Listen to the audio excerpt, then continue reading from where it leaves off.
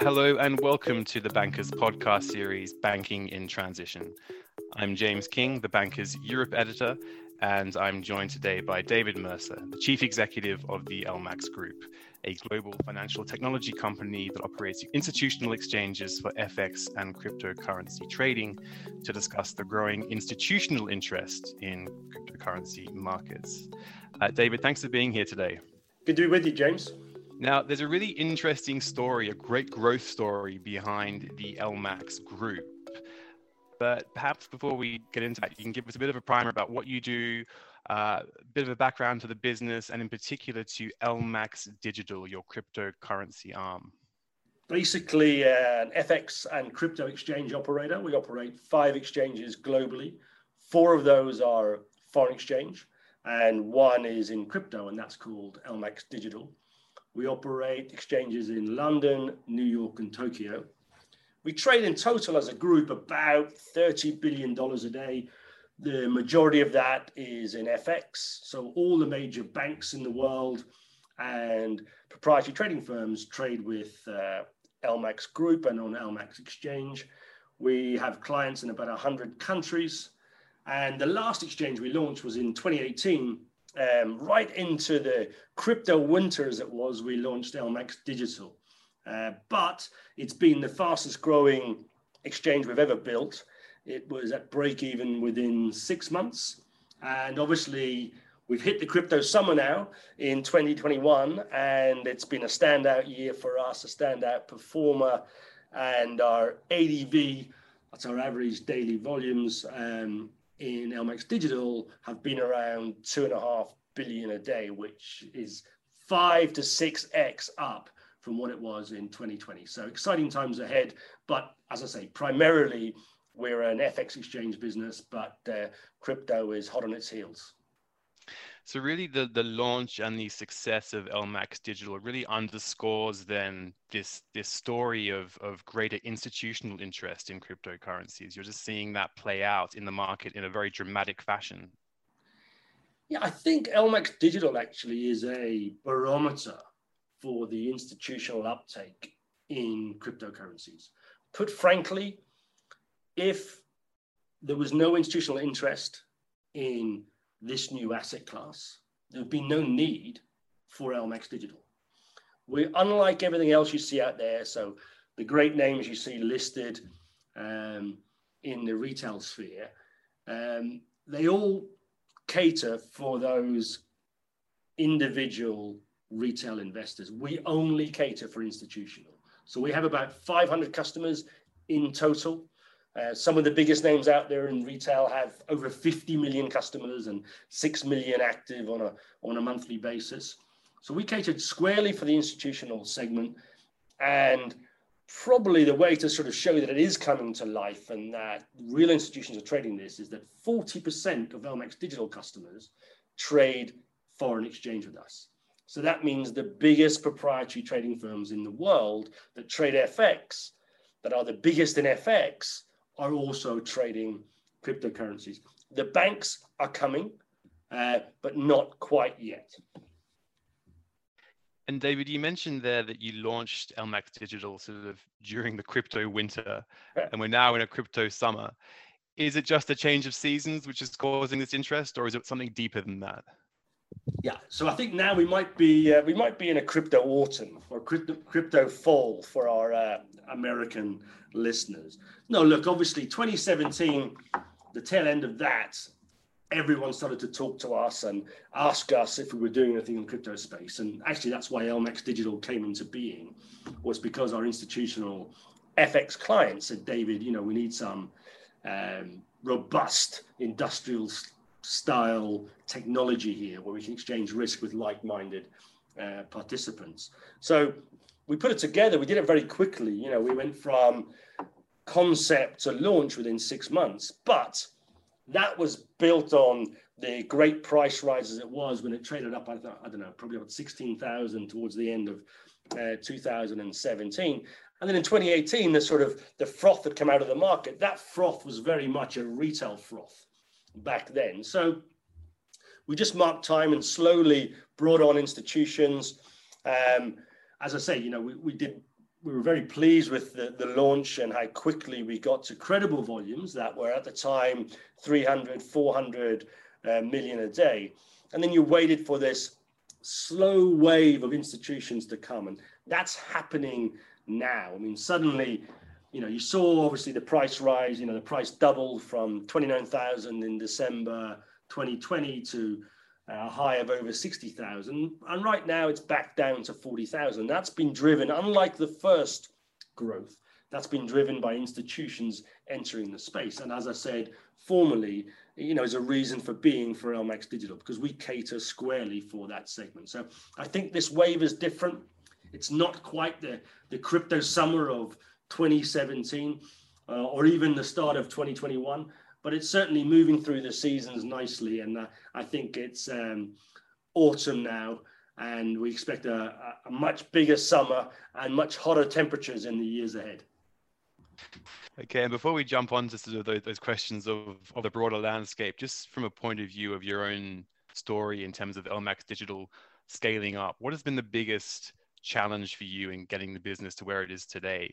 Because obviously this is a very sort of embryonic landscape in some ways, and it's new territory for many people. What's the biggest hurdle you faced?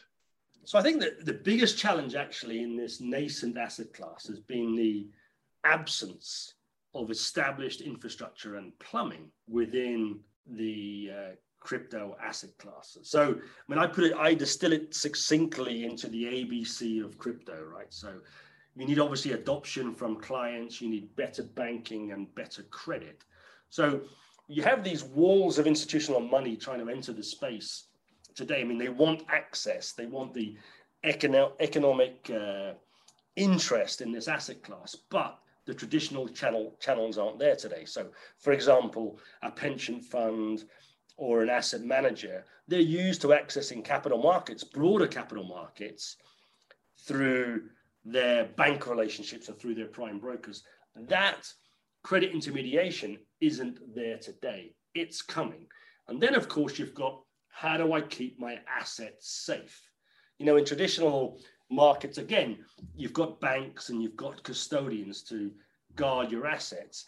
Now in crypto, you're being asked to create your own wallet and protect your own assets. So that's been the challenge in terms of going back to the A of the ABC of getting that greater adoption.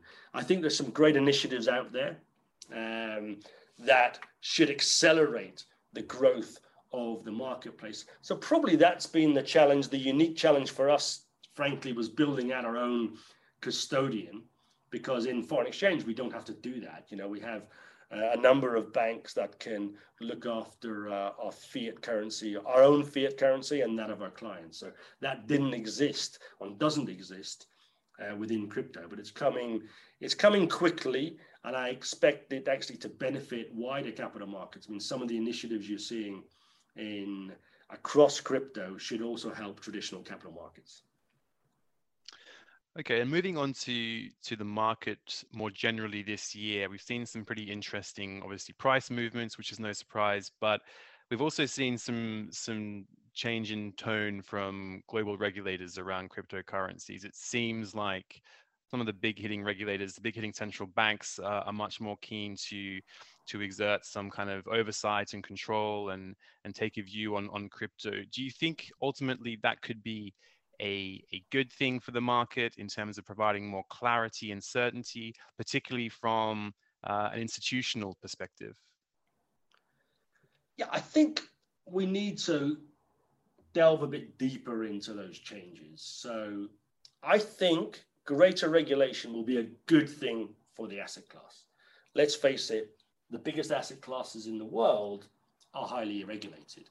So there's a bit of posturing going on in the US, maybe a bit of electioneering, I would say, but a lot of it is around protecting private investors.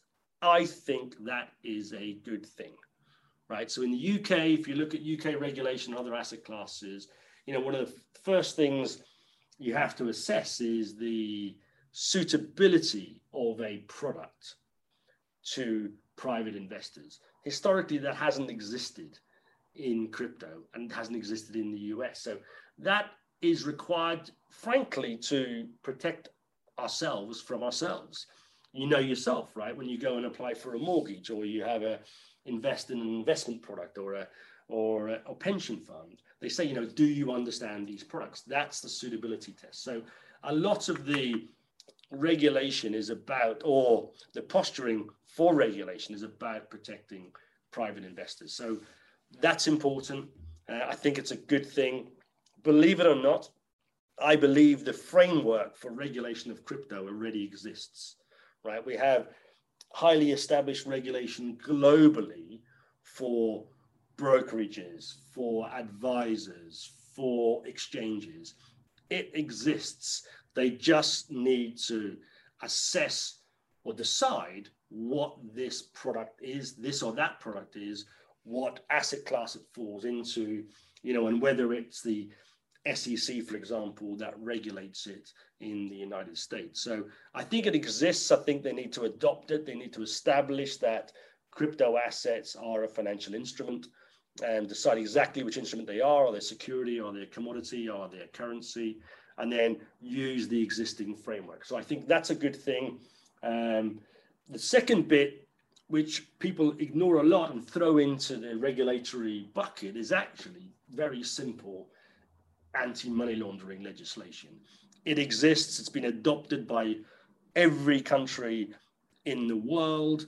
It's more or less, you need to understand know your customer, understand their source of funds, or understand their source of wealth.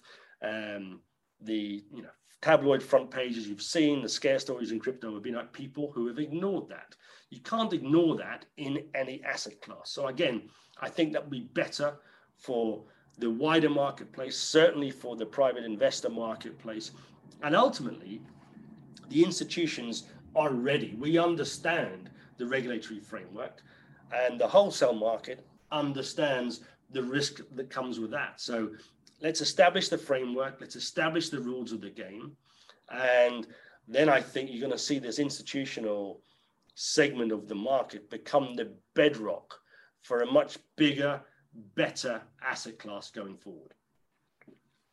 Okay, and then finally, building on from that point and perhaps the broader question of regulatory maturation, I wanted to ask you, looking ahead, using your crystal ball here, this is a tough one.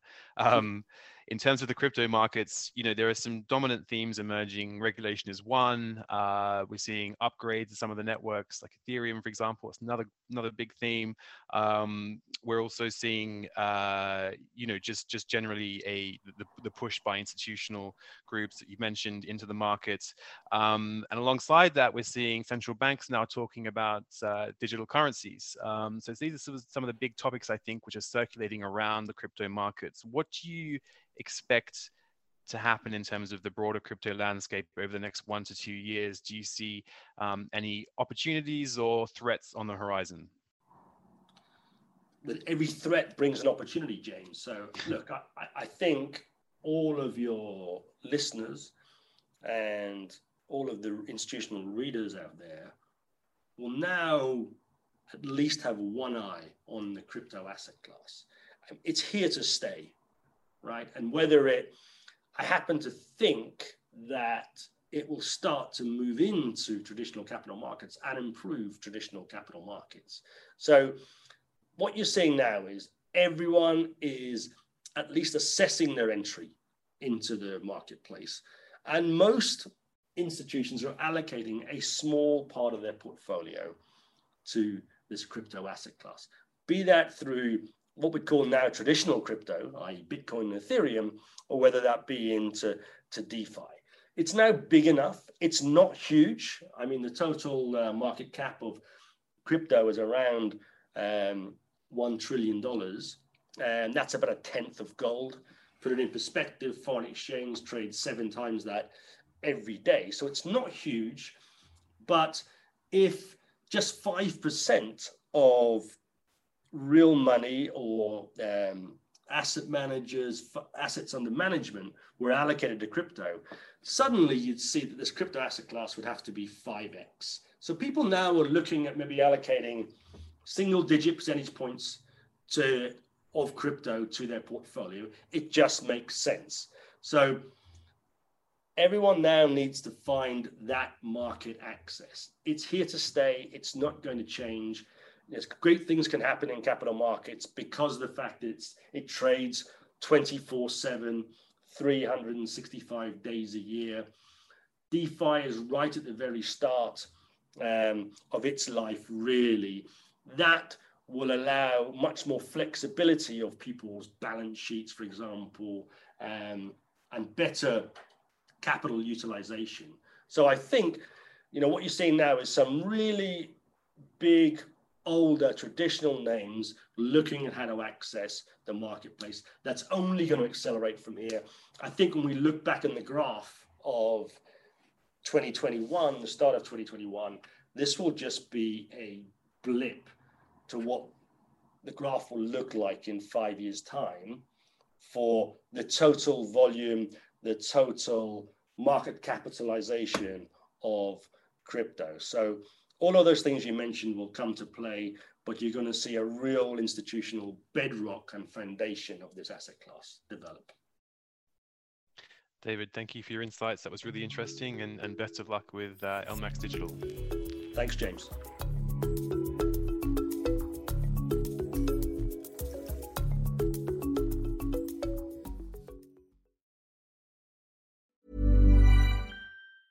Here at Bellingcat, we get to the bottom of things. From a global crisis to an underreported event, we find the facts using publicly available tools and resources, uncovering what is hidden on and below the surface.